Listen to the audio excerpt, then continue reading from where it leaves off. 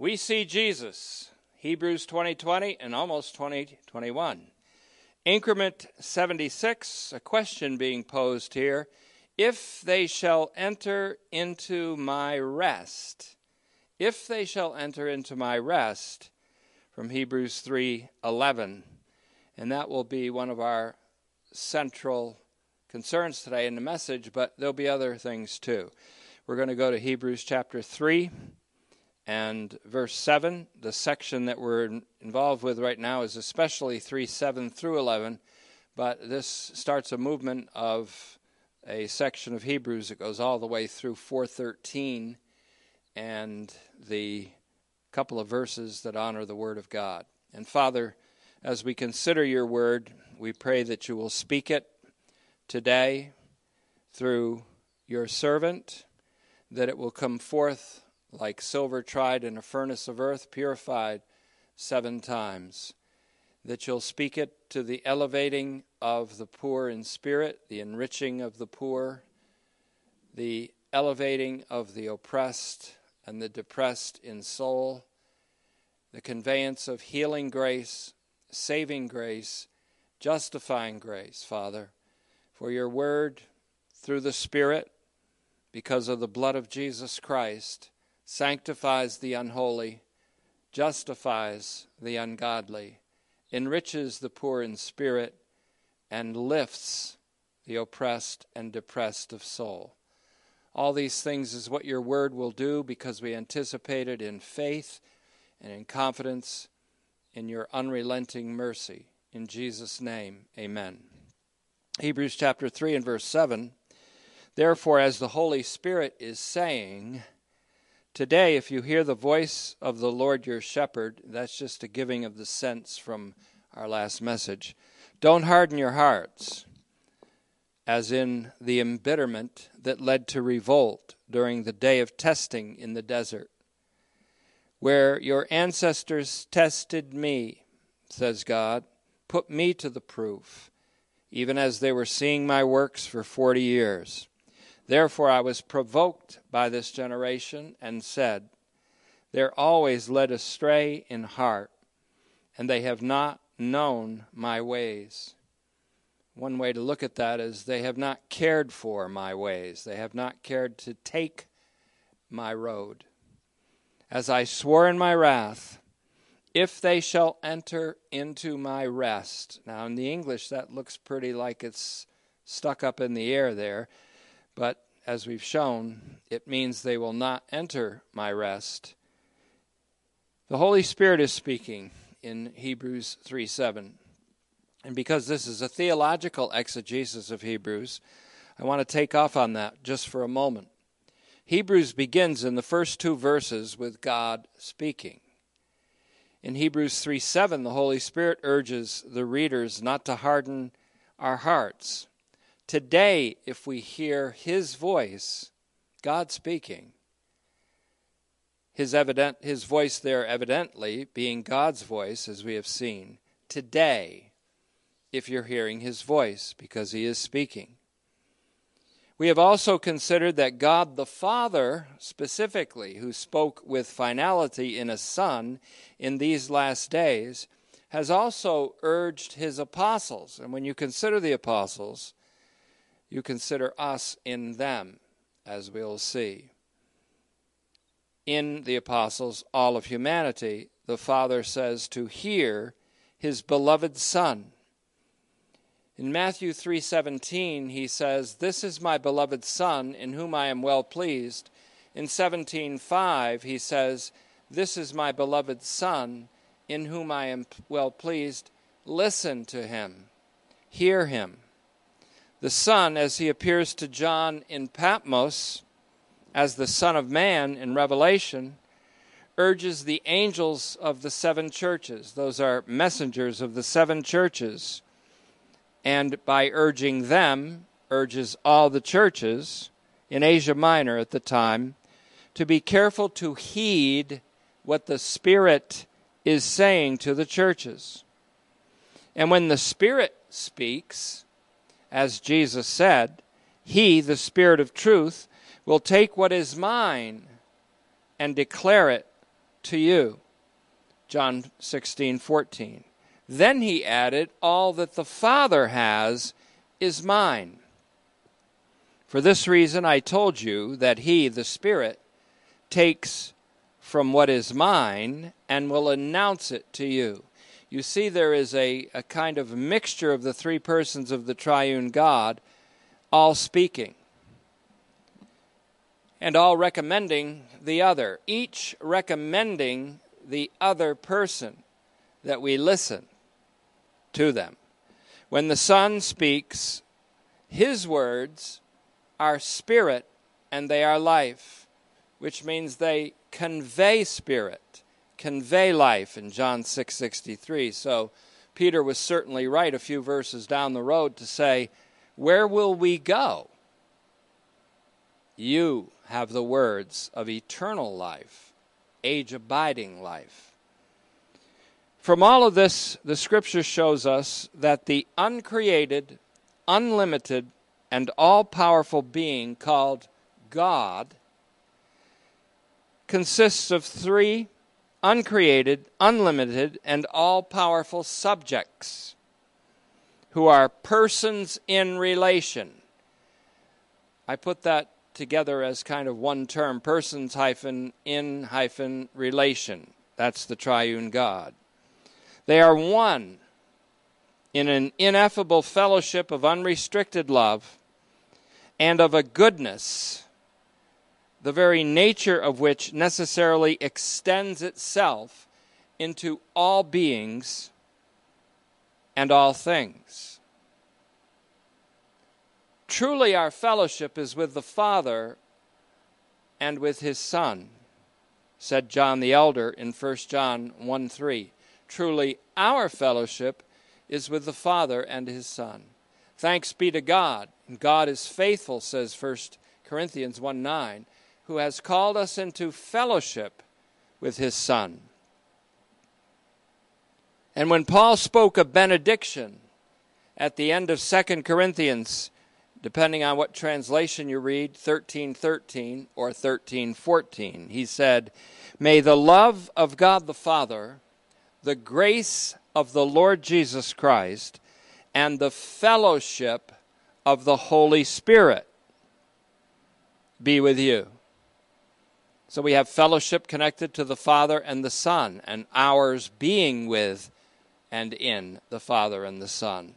We have the fellowship of the Holy Spirit.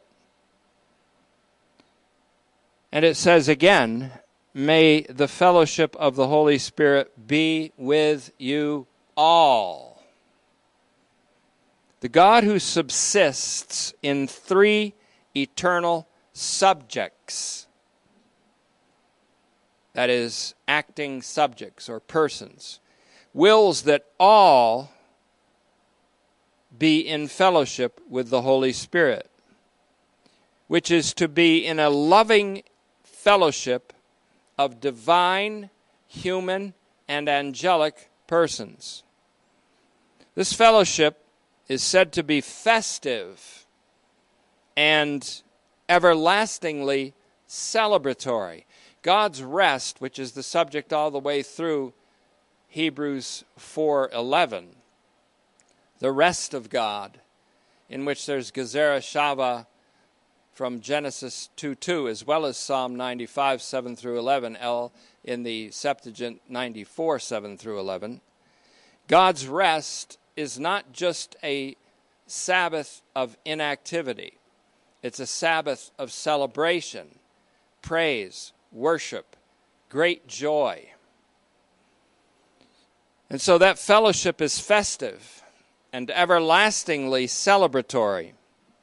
We're afforded a glimpse of it in Hebrews chapter 12, verses 22 to 24, where the PT says that we have come, not to Mount Zion, or not to Mount Sinai rather, but we have come, quote, to Mount Zion, that is, the city of the living God, heavenly Jerusalem, and to myriads of angels in a festal gathering, to the assembly of the firstborn who are registered in heaven, to God, the judge of all, and by judge he means the justifier, as we see from the next phrase, God, the judge of all, and to the spirits of the justified, made complete.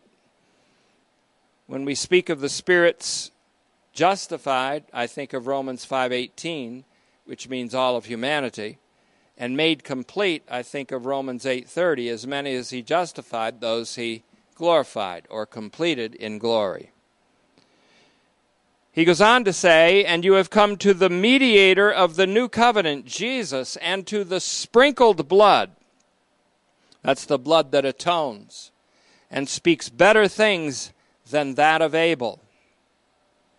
All of this is Hebrews 12:22-24. To our surprise, these verses lead to an exhortation in which the PT says, take care that you don't reject the one who is speaking. That's Hebrews 12:25. See the connection between 3:7, 3:11, and 12:25. And also all the way back to Hebrews 1:1 and 2. God speaking. In Hebrews 12:25, he does not specify which divine person is speaking. But we know that the speaker whose voice is about to shake the heavens as well as the earth is God's voice. Now, it almost doesn't matter which person of the triune God speaks. Because when one speaks, he speaks as God. And when another speaks, he speaks as God. Now, a small paragraph from John Henry Newman in his book, John Henry Newman. Now, I've said many times to our congregation that I've been profoundly influenced by Bernard J.F. Lonergan, who lived from 1904 to 1984, and his theology especially books like Insight, and in volume 17 that I'm going to quote now, and also Method in Theology, and many other of his writings. I've read thousands of pages of them. But Bernard Lonergan also had a mentor, and he speaks of him this way in volume 17 of the Lonergan collection. Lonergan himself wrote, quote, "My fundamental mentor and guide has been John Henry Newman," that's N-E-W-M-A-N, John Henry Newman's Grammar of Assent. That's the name of the book, a shortened name for it, Grammar of Assent. He goes on to say, I read that in my third year of philosophy, at least the analytic parts, about 5 times, and found solutions for my problems. I was not at all satisfied with the philosophy that was being taught, and found Newman's presentation to be something that fitted in well with the way I knew things. It was from that kernel, K-E-R-N-E-L, that I went on to different authors. Now, we all have mentors and starting points. I, too, was unsatisfied with much of the doctrine and theology that I had learned as a pastor-teacher. And so when I read Lonergan, I began to see a way to discover truth. I began to see a method that precedes the knowledge of truth so that we can pursue it on our own and under the guidance of the Holy Spirit. Now, in that book called Grammar of Assent, Newman wrote about the Trinitarian formula, or the famous formula of Athanasius. It's called the Athanasian Creed. Now stay with me because I know this seems to be out of bounds here, but all of this is going and being directed toward one subject, that being the ever-enduring, unrelenting mercy of God. In Grammar of Assent, John Henry Newman wrote about the Trinitarian formula as found in the Athanasian Creed.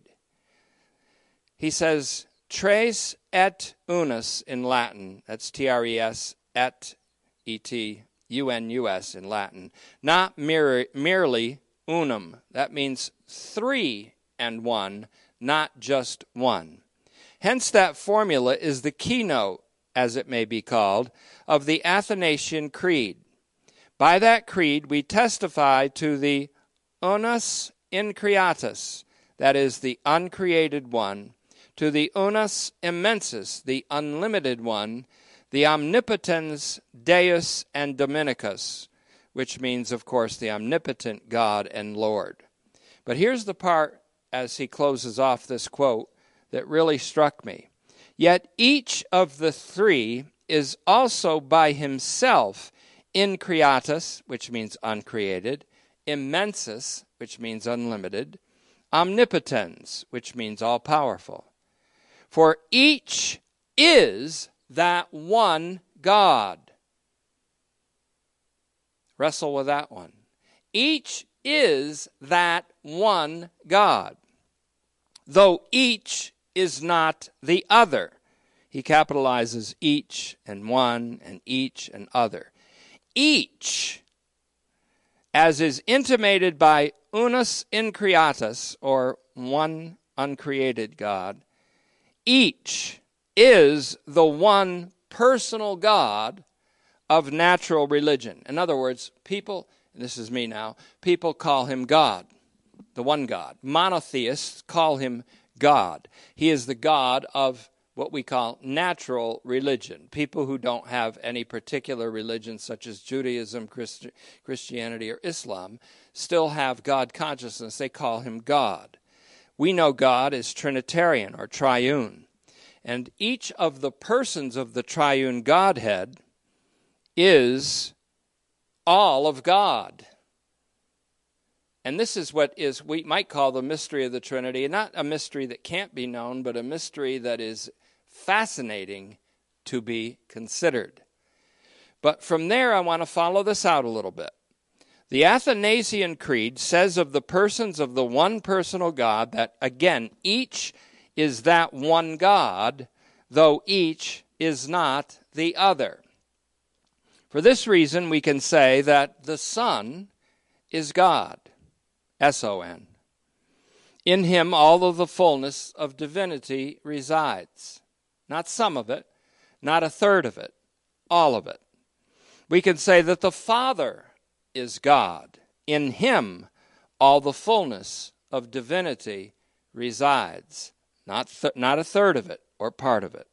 Likewise, the Holy Spirit is equally God.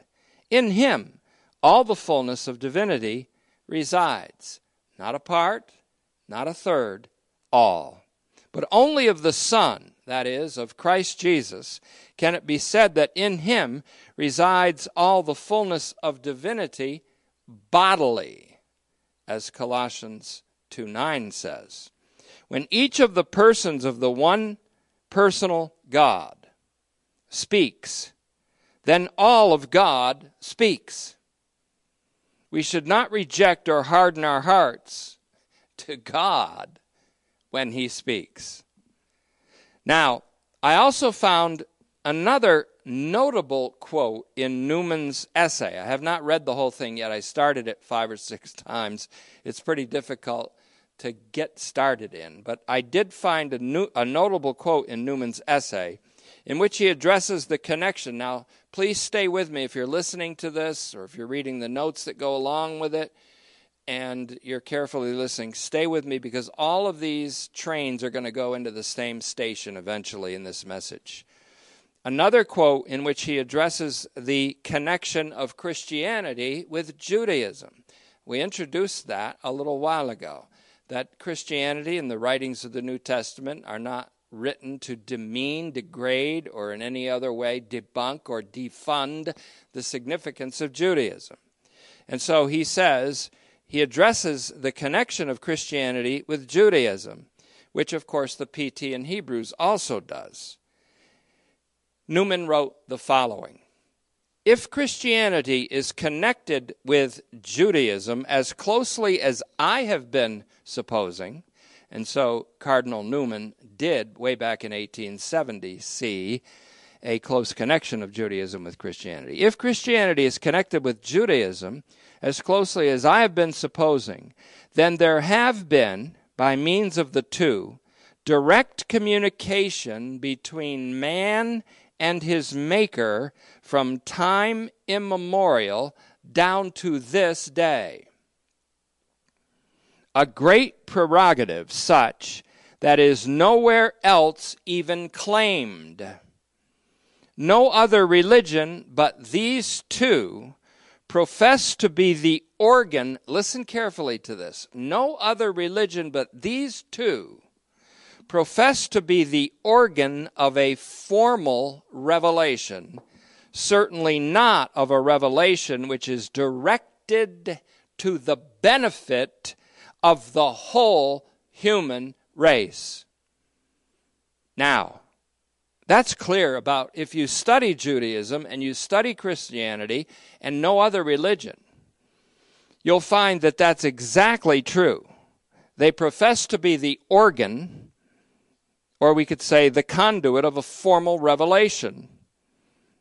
And a revelation, in fact, that is directed to the benefit of the whole human race.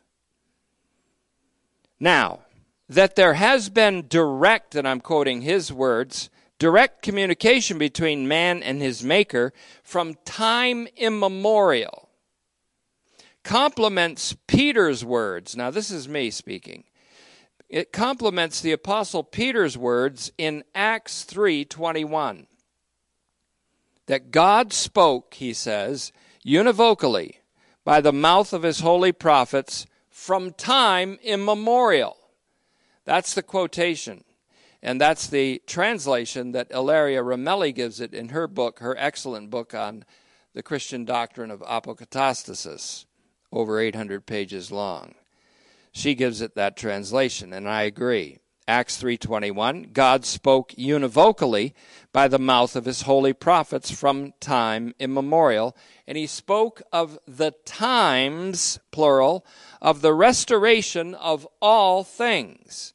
In the Greek, which I will no doubt butcher the pronouncement of, akri chronon apokatastasios panton, which is the restoration of all things, otherwise known as universal restoration or universal reconciliation in Colossians 1:20.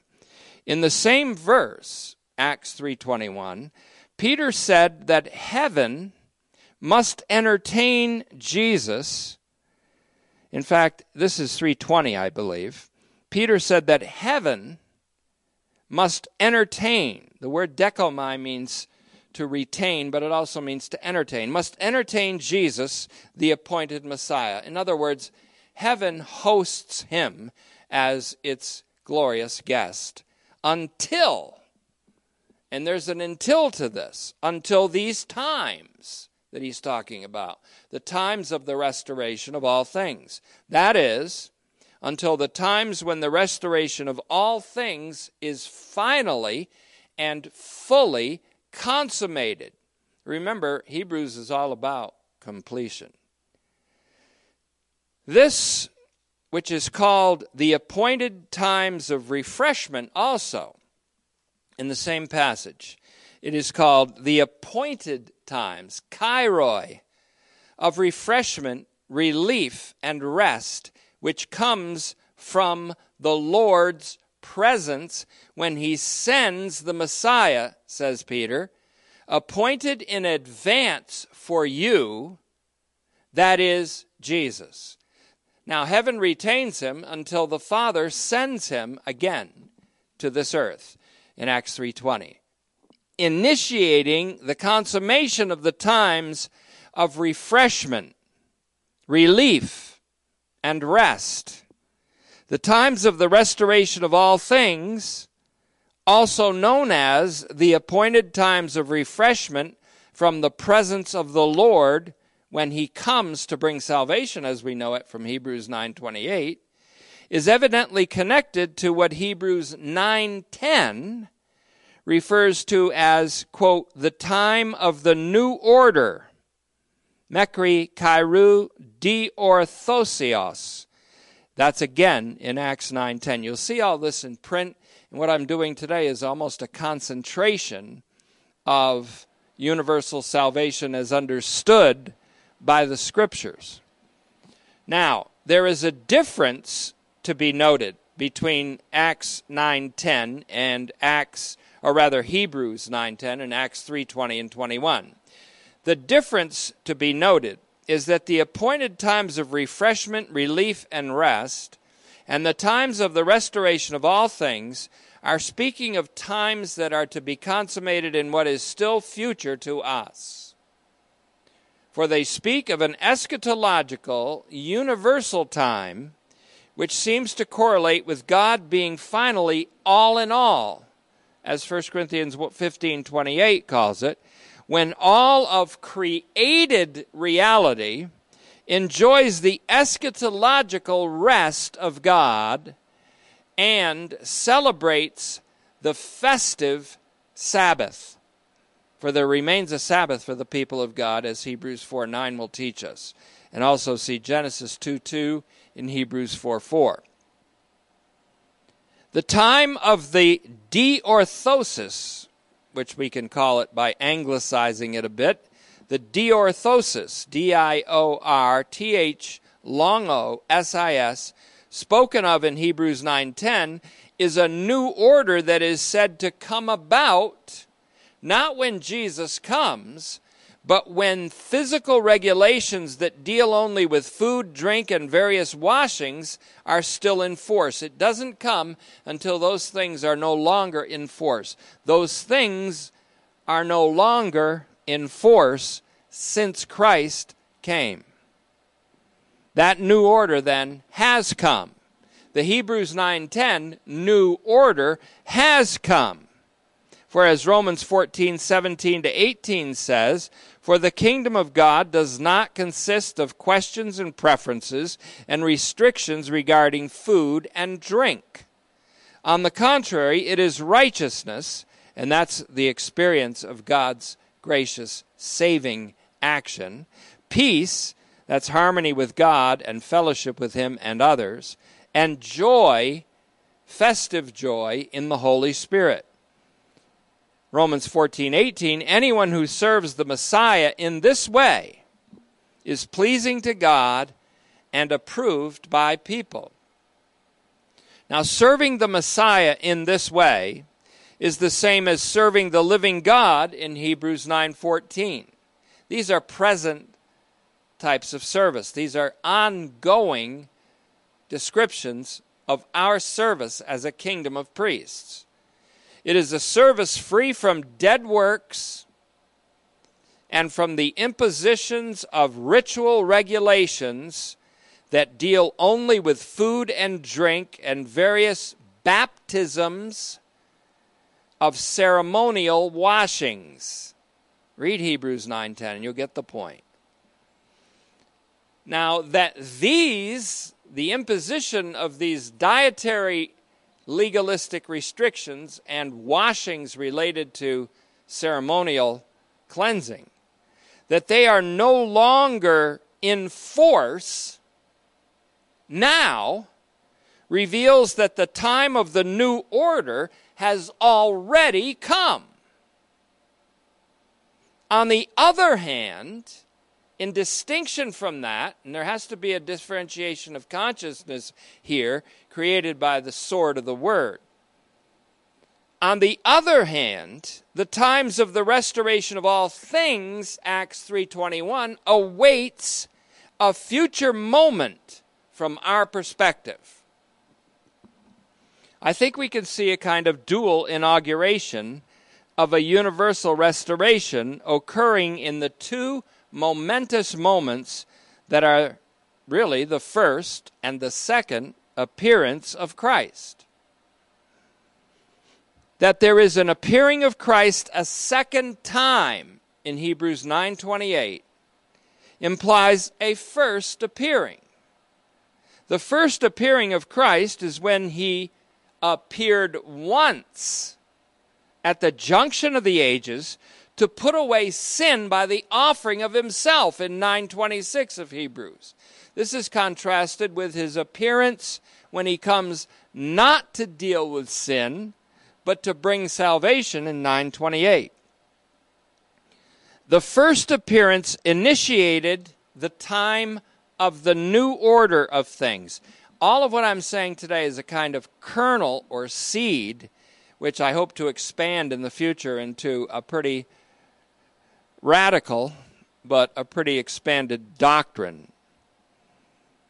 The first appearance of Christ initiated the time of a new order of things which involved the end of the imposition of dietary regulations and ceremonial washings, etc., as well as the offering of all kinds of animal sacrifices. In fact, it rendered redundant the offering of animal sacrifices and all of the rituals pertaining thereto.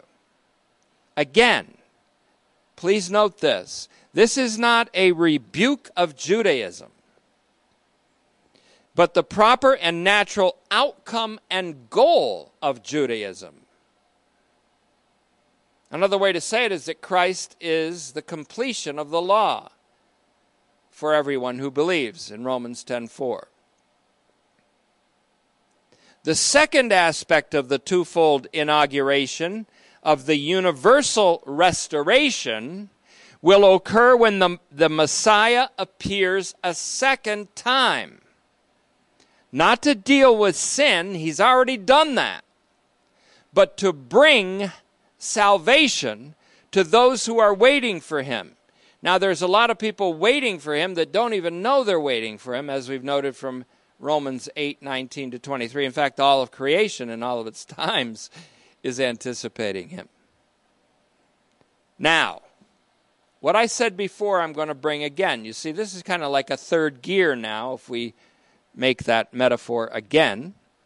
We come to the debate between two renowned rabbis. One of them was tortured and killed for his faith, we could say. His name was Rabbi Akiba. The other was a man named Rabbi Eliezer. And this debate is apparently found in the Targum or the Targumic sources and the Talmud, I believe. But Harold Attridge makes a note of it in his Hebrews commentary. And this is what he says. Hebrews' handling of the Exodus generation may reflect exegetical traditions such as those found in rabbinic sources.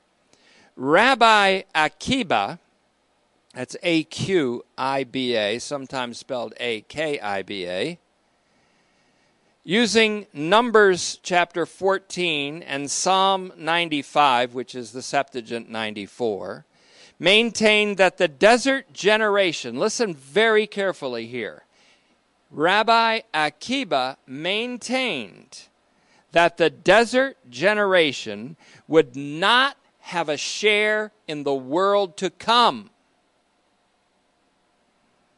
while Rabbi Eliezer ben Hyrcanus, relying on, for his side, Psalm 50 and verse 5, and if that's all he's relying upon, he's got a weak case, but I looked it up and it's pretty good. Psalm 50 and verse 5. Rabbi Eliezer maintained that they would. In other words, the part of the Exodus generation that was not allowed to enter God's rest or the promised land would nevertheless enter the world to come. The same debate is also attributed to Rabbi Eliezer and Rabbi Yehoshua, or Joshua, or Jesus, not our Lord, but another Rabbi Yehoshua, in other rabbinical writings. That simply means writings of famous rabbis.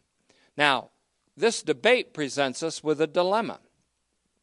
There are also quite a few Christian exegetes who seem to imply that the prohibition spoken by Yahweh in Psalm 95:11, Septuagint 94:11, echoed in Hebrews 3:11, holds for entering into the final eschatological rest of God. And that it holds not only for the Exodus generation, but for all generations. This is not a light thing, and the contention of noted rabbinical and careful Christian exegetes ought not to be lightly brushed off. All kinds of questions emerge here, and these are questions we've dealt with in the past and can deal with again in Hebrews, thankfully. Does the prohibition to enter into God's rest mean the loss of salvation, is one question. Is there a distinction between salvation and the eschatological rest, is another question. Is the eschatological and evidently everlasting rest or Sabbath celebration distinguished from entry into rest now, even now in the evil age? If so, another question arises. Is the prohibition to enter into God's rest an exclusion that only pertains to this life, or only to the interval of faithlessness and unbelief in this life? Is this rest a reward beyond mere salvation, and therefore a reward for the faithful that is withheld from the faithless? All of these questions emerge, at least the way I see it. I think it's important to let these questions marinate for a time. I don't like to present facile solutions to complex arguments. I don't think it does justice to the Word of God.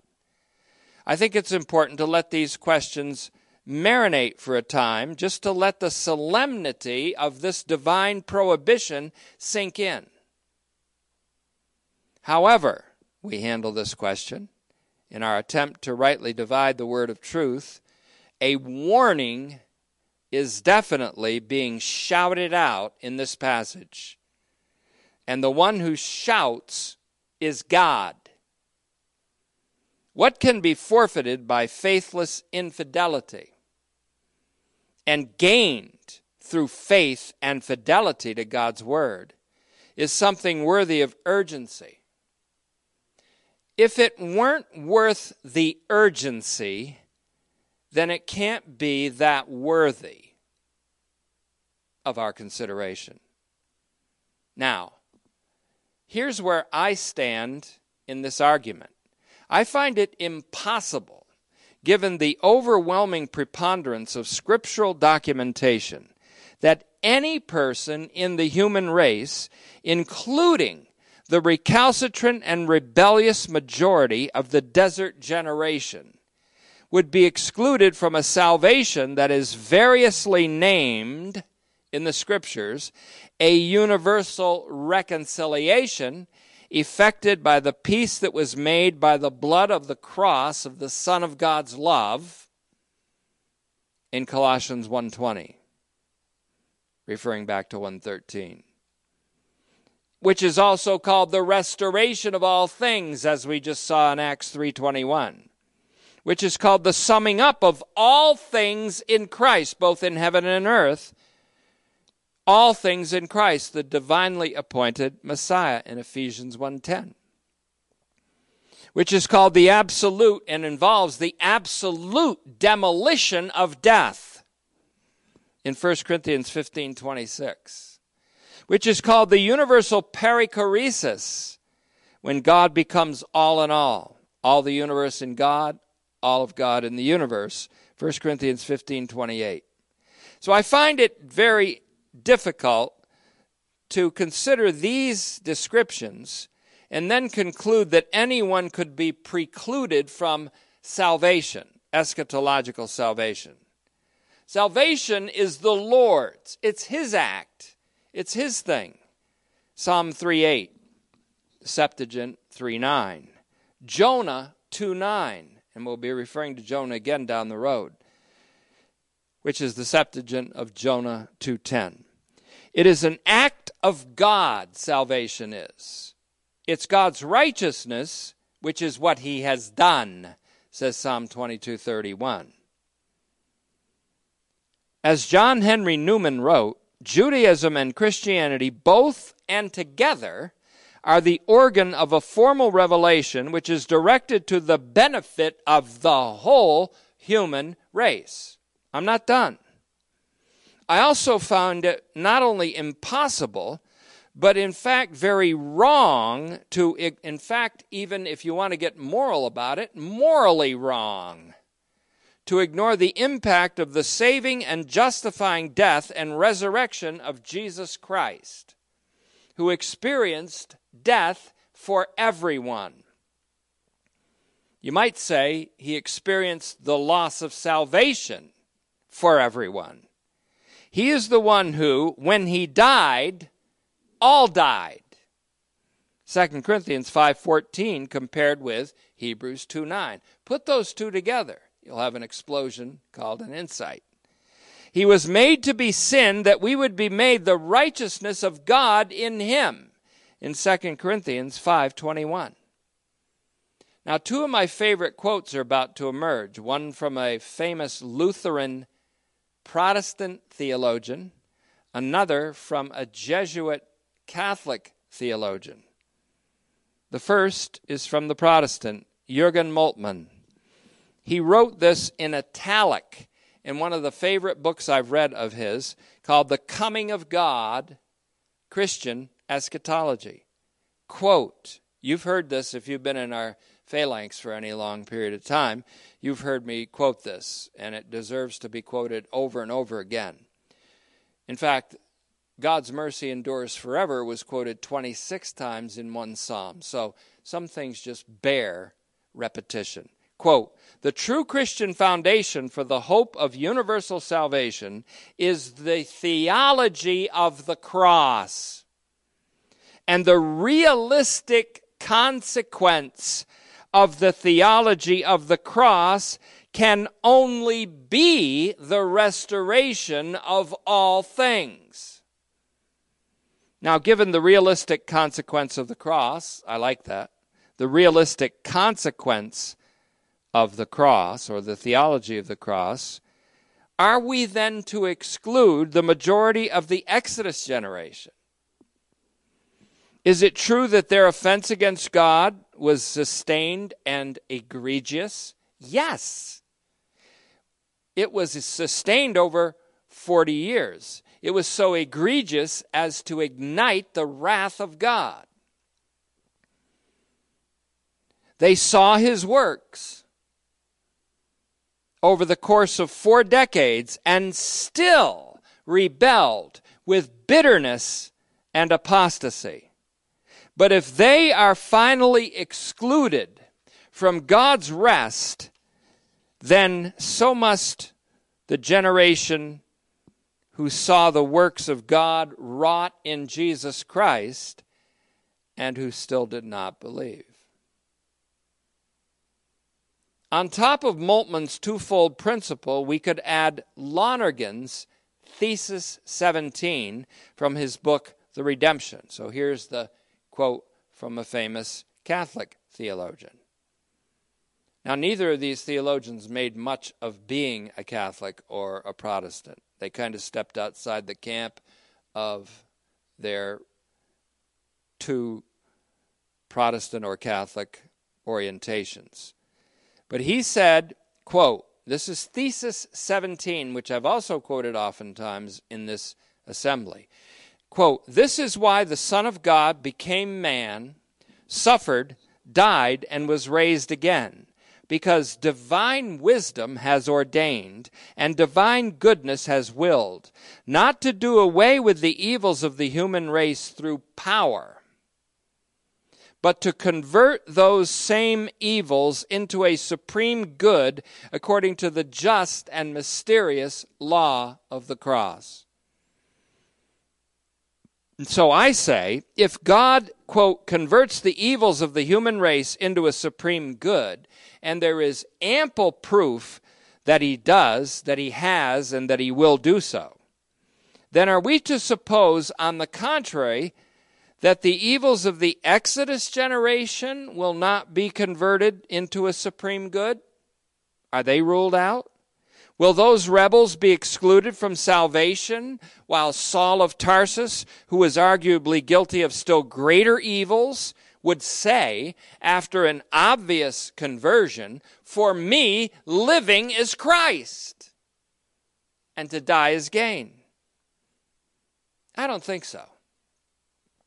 In fact, because a universal salvation is provable in all the Scriptures, we should probably conclude that the writer of Hebrews, who is profoundly familiar with those Scriptures, would hold to a formal revelation other than the one of both Judaism and Christianity, which is directed to the benefit of the whole human race. Why would this PT, who was a master of both Judaism and Christianity, the Hebrew Scriptures and the New Testament truths, why would he reject the idea that both Judaism and Christianity brought forth a formal revelation to the benefit of all mankind? He wouldn't, and he didn't. I don't think it's in any way called for to say that both the human author and the Holy Spirit are threatening the readers of Hebrews, therefore, with the potential forfeiture of salvation. However, we must pay attention and see that there is a stern and serious warning running throughout this homily, which is true to the method put forth by Paul in Colossians 1:28, whom, when speaking of Christ our hope, in verse 27, said, whom we proclaim, teaching everyone and warning everybody, so that we may finally present everyone complete in him. Complete, teleon, T-E-L-E-I-O-N, in him, a key word in Hebrews, which is about completion. Remember, Hebrews is about completion. And even more, it's all about Jesus. There's something about being presented complete in Christ that is of extreme importance to the New Testament, and perhaps especially in Hebrews, but really all throughout the New Testament. But there's still more in this argument. In other canonical iterations of Israel's history, in other words, in other places in the Old Testament and the New Testament, there is a narrative, a repetition of the narrative of Israel's history. I call them canonical iterations of Israel's history. In other canonical iterations of Israel's history, other than Psalm 95, God's mercy is shown to triumph over Israel's failures. Psalm 78, for example. Psalm 105 and 106, especially 106. Psalm 136. Nehemiah chapter 9. And that's tricky because you can't find Nehemiah in a list of Septuagint books because it's found in 2nd Esdras, E-S-D-R-A-S, 2nd Esdras, chapters 11 through 23. Nehemiah 9, though. Daniel 9 also. All of these are examples of these iterations, rehearsals, or recitations of Israel's dramatic history. In these recitations of Israel's history, we may note that the inspired authors show that God took Israel out of Egypt, through the desert, and into the promised land. Though they mention Israel's recalcitrance and rebellion, they nevertheless showcase the radical continuity of God's mercy and faithfulness. A couple of examples will suffice. This one hit me like a train, first of all. It's Nehemiah, which is 2 Esdras, E-S-D-R-A-S, if you're looking in the Septuagint. 2 Esdras, chapters 11 to 23 in the Septuagint, is Nehemiah in our Bibles, our English Bibles. But in Nehemiah 9, 16 and 17, notice this verse. Again, this one hit me like a locomotive. And they and our ancestors behaved arrogantly, stiffened their neck, which is a synonym for hardened their hearts, and didn't listen to your commandments. Nehemiah is praying. He's identifying with the sinfulness of Israel and a plea for mercy. And this is on the eve of Israel's restoration in 516 BC. But he says again, they and our ancestors behaved arrogantly, stiffened their neck, and didn't listen to your commandments. And they refused to obey and were not mindful of your wonders that you wrought for them. And they stiffened their neck. Again, he says it. A synonym again here for hardening of the heart. And intended to return to their slavery in Egypt. But you are a God who forgives sins, are gracious, and here it is, and you did not forsake them. So in Nehemiah 9, 18 to 28 especially, Nehemiah rehearses the history of God's unrelenting mercy to Israel down to the very moment of his prayer, which was at the end of the 70-year exile prophesied by Jeremiah.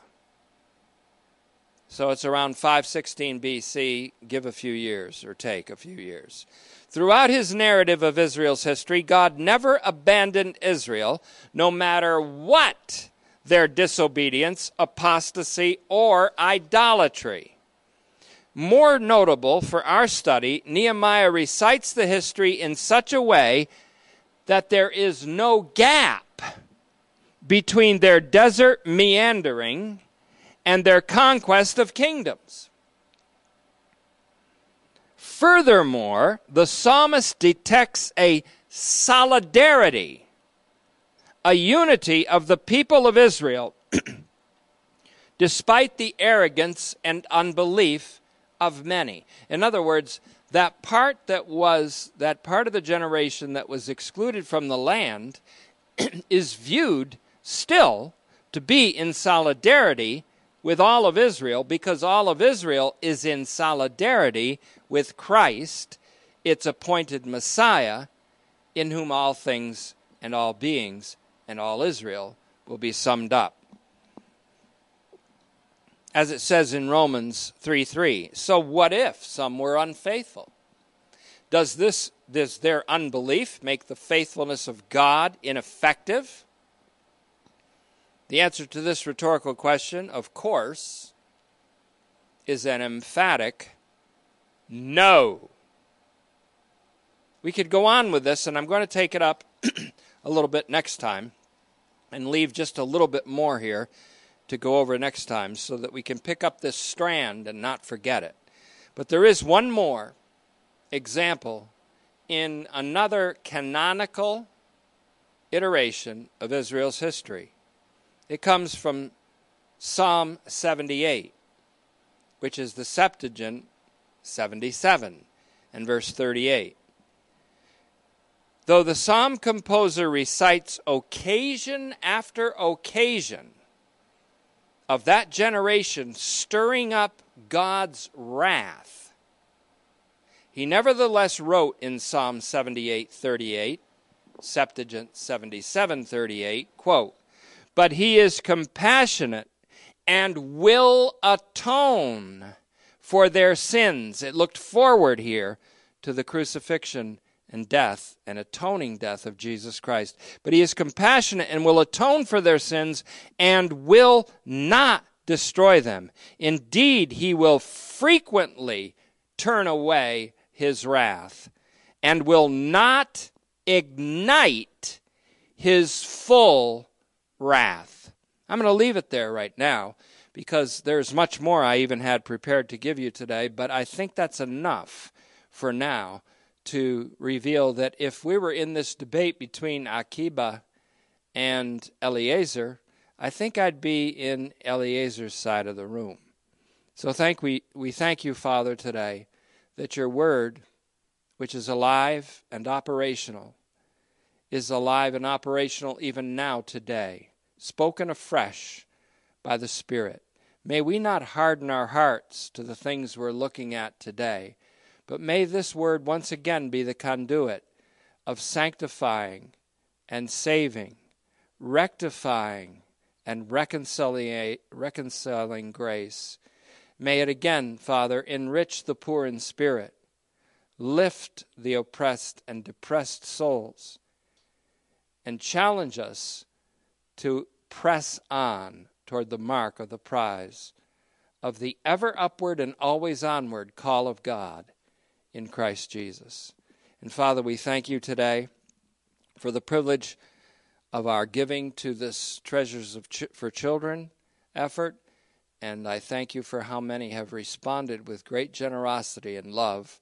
And we pray that that will continue and that it will help the joy of many in this area. We ask this in Christ's name. Amen.